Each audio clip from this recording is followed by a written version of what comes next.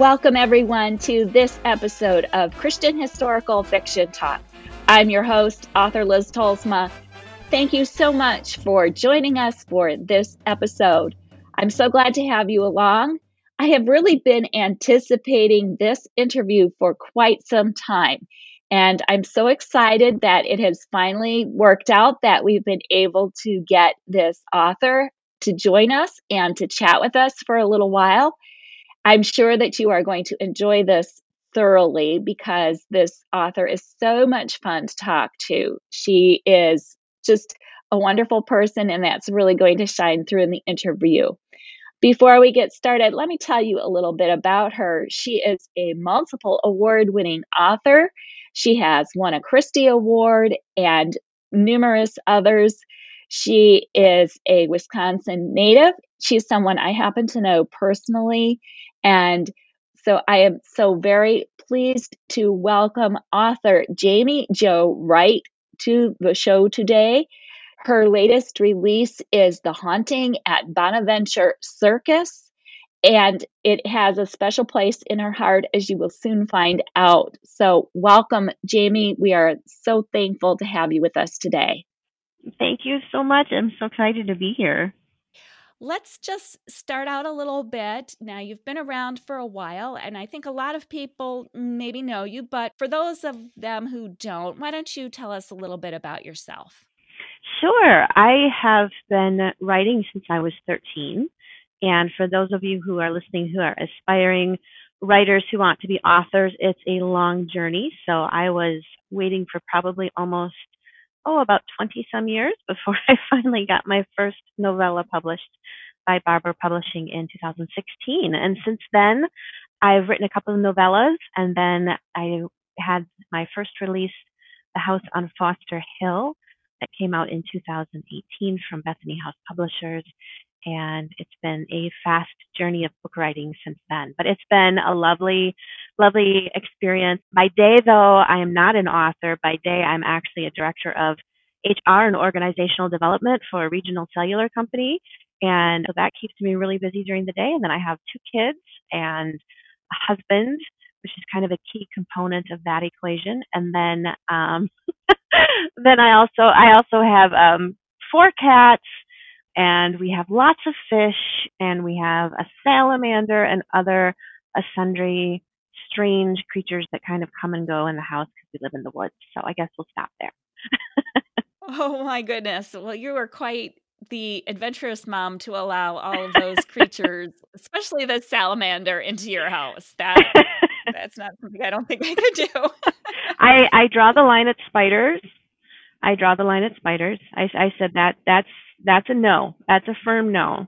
But they did bring home a gecko the other day from the pet store, so we now have a gecko aquarium in our living room. So that's an adventure too. Oh my word. So you are a fellow Wisconsin author, which is kind of cool. So for the listeners who don't know that, Jamie and I actually, at least once a year, we try to get together for lunch. So I have to tell you, Jamie is a lovely person and is just a lot of fun. It's amazing that such a sweet person can write the kind of books that she writes. I don't know where all this darkness resides and where it comes from, because really in person, she's a wonderful person. And you can tell that by just listening to her now. Yeah, I'm not your, I've had some people expect me to be wearing black lipstick and black fingernail polish and such. And while I'm not opposed to that look, it's definitely not fitting with me in person. I'm more the country girl. Yes, you are. That's for sure. So the latest book that you have out, as I mentioned, is called The Haunting at Bonaventure Circus. Mm-hmm. Why did you choose to write about a circus? Well, contrary to what some people have thought, it's not because of The Greatest Showman movie, although I did enjoy that movie. It came out actually while I was writing the book, and I thought, no, you're stealing my thunder.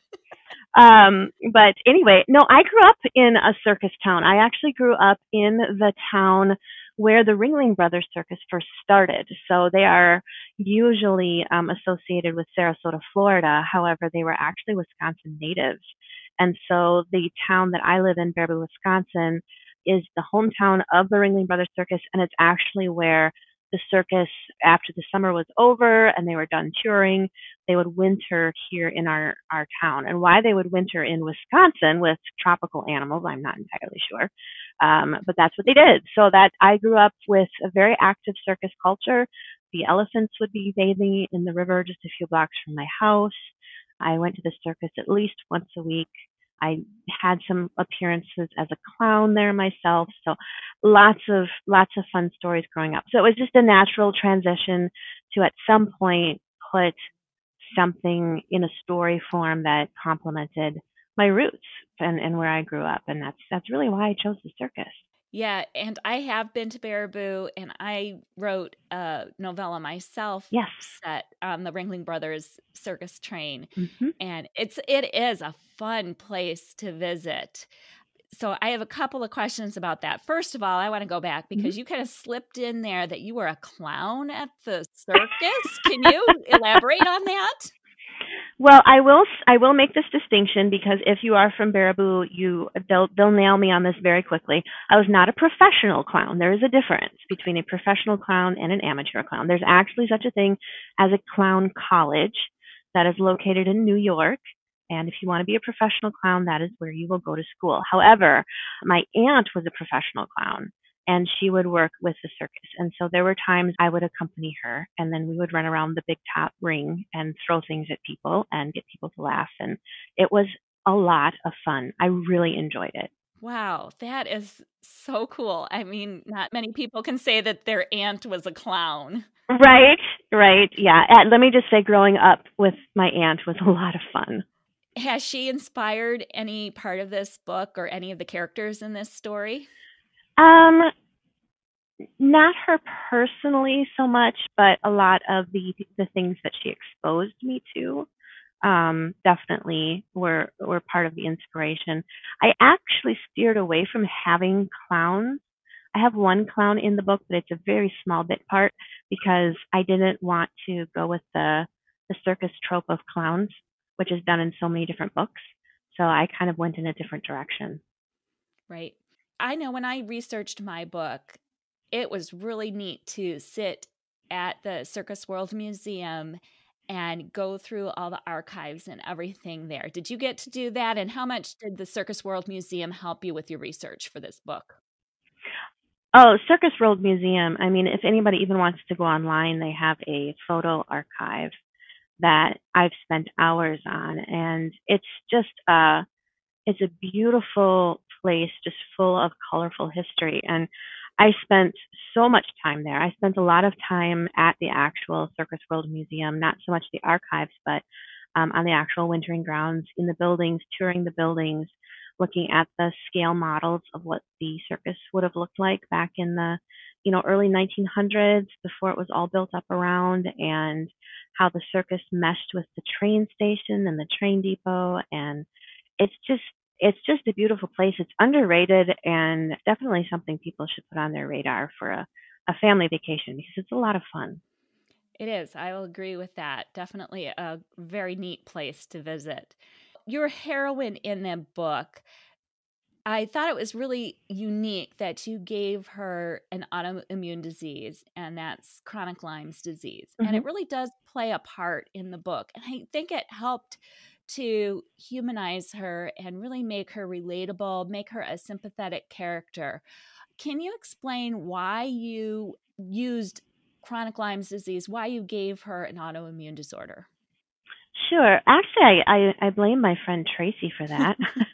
We were having a conversation, and I said, I'm missing something with Chandler. She needs to have something that's affecting her and potentially hobbling her for the story. And I said, I was thinking of something, disease oriented, just a health struggle. And she says, well, why don't you use Lyme disease, which is your issue? And I said, well, that'd be putting a lot of me into the book. And she says, yeah, but you are always saying how people need to know about Lyme disease. And it's true. It's an autoimmune disorder. And I think a lot of people can relate to autoimmune disorders. They're actually extremely prevalent, which is unfortunate. But Lyme disease is something that, one, is not as well known, and even in the medical community, there's still struggles around treating it, and with insurance companies, a lot of them won't even recognize it. And then it's also very fitting. Chandler's in Wisconsin, she's in the Midwest, and Lyme disease is very notorious to be in this area where it's not as much in some of the other regions of the United States. So it was also sort of fitting to the region in which the story was set. So, but most of it was honestly personal experience. How she struggles with it in the book is definitely firsthand experience.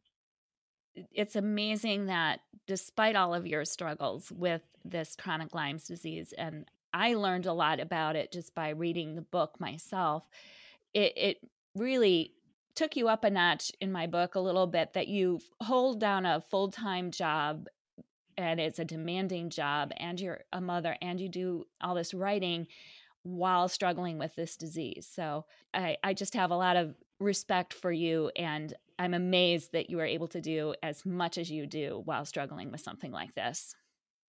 I think it's by the grace of God that I'm able to do that. I definitely will not take the credit for that one. You mentioned that you started out writing novellas for Barbara Publishing, Mm-hmm. and those are sweet romances. And then you came out with The House on Foster Hill, which was your first romantic suspense, Mm-hmm. which just blew me away, by the way. Why did you make the jump from these sweet romances to these, I don't know if I want to call them creepy, because I don't want to turn people off by using that word, but they are kind of, well, they're suspenses. So why the jump? I think because, one, it was really at the heart of what I wanted to write. But I had written a couple of the historical romantic novellas, and I did enjoy them, but I always felt, even as I was writing them, that there was more to be said beyond just the romantic plot line for me personally. And I've always been an avid reader of very gothic style mysteries, not just romantic suspense, where you have maybe an FBI agent and, a murderer or a thing like that, but more of the gothic style where you could potentially dabble with something that's a little bit ghostly, or an old mystery that's been kind of resurrected. That concept of walking through an old abandoned house and wondering if it could speak, what stories it would tell. And so I was toying around with writing a story about an abandoned house, and then I was having a conversation with a fellow author, and she said, "Have you ever considered writing a split time?" And I was like, "Well, what is that?" And she said, "Well, that's where half the story is set in the past and half is set in the present." And it was like a light bulb went on for me, because I'd always traipsed through antique stores or museums or whatever and wondered what it would be like if walls could talk. What if it would be like if I pick up this, china teacup? Who sipped out of it? What was the story behind it? What fingerprints touched it 100 years before me? And so it just gave me the opportunity to kind of explore those questions and do it in a way where you're solving mysteries that span decades and connect people's lives. Really interesting. Now, you did bring up the ghost aspect, Mm-hmm. and this book is ghostly in a way, if you want to use that word. And then Mm-hmm. also, you had another one, which was The Curse of Misty Wayfair, that I thought was sort of ghostly as well. Yes. How do you reconcile that element with writing Christian fiction? I think that's a great question. I think one of the things is, and you'll know from having read the books and without putting too many spoilers out there, my stories have an explanation that will go along with the quote ghostly hauntings unquote. So there is an element of earthly explanation to it. I also find that there's an innate interest, I think, in a lot of us into the spiritual world. And I think there's a lot of us, there's a lot of people that get curious and intrigued by that. And we love a good ghost story. But I also like to show on the flip side the element of grace and of a higher spiritual power, one that is far more effective and far more real than a ghost. And so when I'm writing a ghost story, I like to try and monopolize on the elements of creepiness that you get out of a ghost story without necessarily having an actual paranormal story where things are not explained, and then you could potentially question, is this more cultish or is this actually Christian? if that makes sense. Sure. So I like to explain the ghosts with a human element or an earthly element, but still have that fun kind of ghost story campfire feeling, if that makes sense. It certainly does. I've noticed one thing when reading your books, and that is that no matter how hard I try to figure out the whodunit, I'm always wrong. Do you sort of figure that out as you go along while writing the book, or do you really have an idea when you're starting the book, you know who done it and you're going to work around that? In most of my books, I know the motivation behind the villain as to the why they did it. And then I usually wait until about 3/4 of the way through the book, and then I look at my map of characters and determine which one is the one that should have done it, if that makes sense. So a lot of times I'll have an idea. So for the Haunting at Bonaventure Circus, the one who ends up being the guilty villain is not actually the one that my mind originally had been leaning toward. I'd been leaning toward somebody completely different, and then this one just started to fit. And the pieces fell together. So sometimes it's random, and I try and pick somebody that you wouldn't expect. I'm not one of those authors that falls in love with my characters, so I am totally fine taking somebody that we love and making them completely evil deep inside. So I think that's one of the reasons sometimes it's more difficult to guess, is because I'm not afraid to sacrifice characters, wherein some other authors don't want to sacrifice a beloved character that they really like, and I find a little bit of glee in that, I think. Like I said, I don't know. People who are listening to this, I don't know where this comes from, because she's really a very nice person.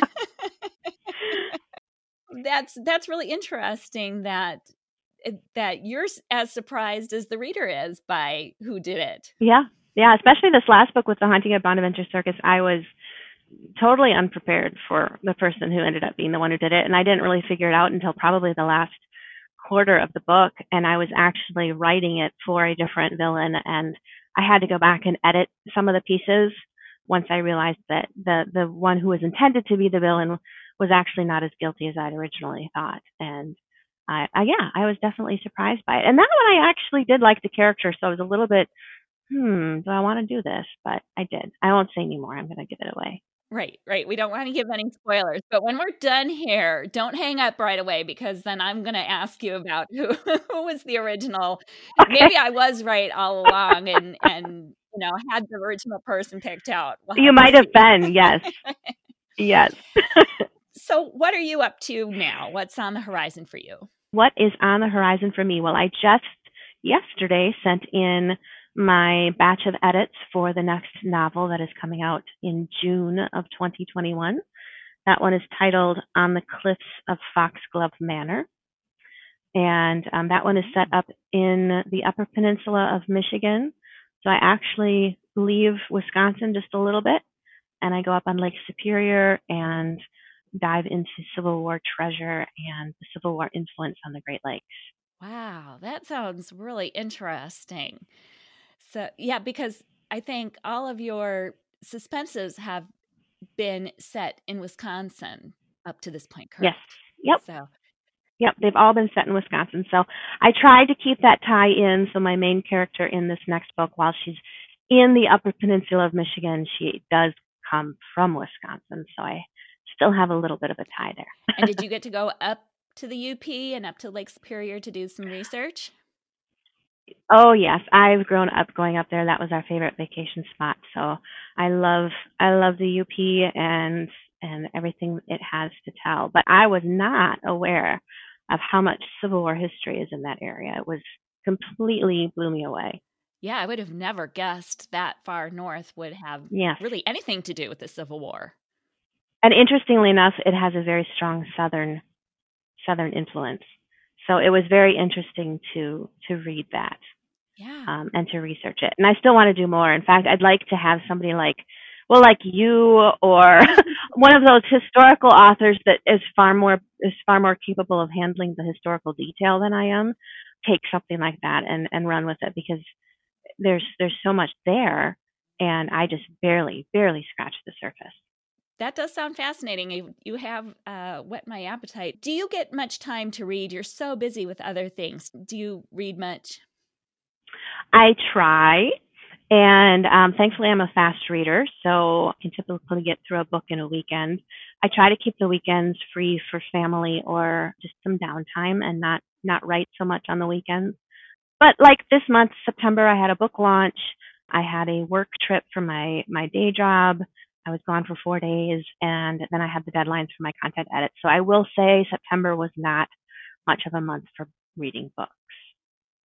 Do you like to read those gothic suspenses that you mentioned, or what's your preferred genre when you read? Well, I do love the gothic suspenses. There's no doubt about that. And I will read where mine don't cross into the actual paranormal. I will read some that do, as long as they're not super gory or extremely occultish.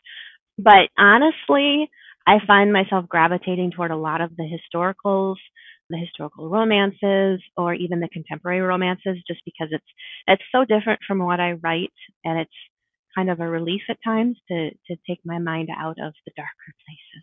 Yeah, that's for sure. Sometimes you just have to get away from that. Right. Well, do you have anything else that you'd like to the listeners to know, or anything you'd like to tell them about? Only if they want to know more about my books, they can go to JamieWrightBooks.com, and they can find all my social media links there. They can sign up for my newsletter there. If they are interested in book club information, there's book club information there, and some videos. I did some walking tours of the circus grounds. So there's some YouTube videos there. So some fun resources that the site gets changed up here and there pretty frequently. So that would probably be a place they might want to check out.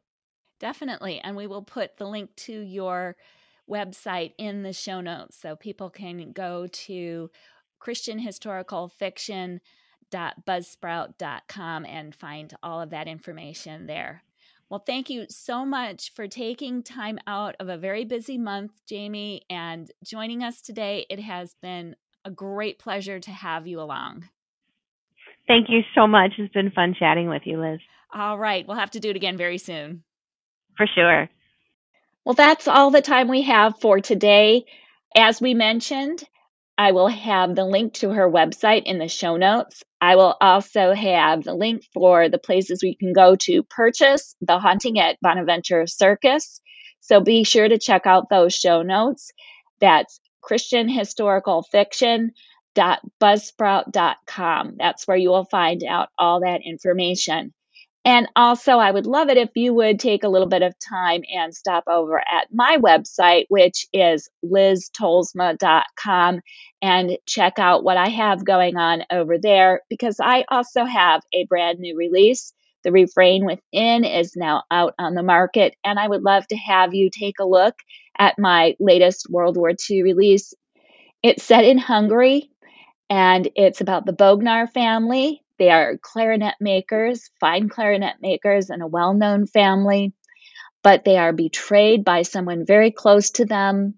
And then when their secrets come to light, they have to flee, and they have to decide where to place their trust. So please go and check that out as well. Thank you once again to Jamie. Thank you to everyone for joining us.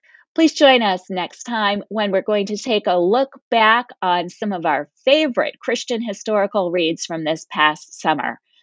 We will see you all then.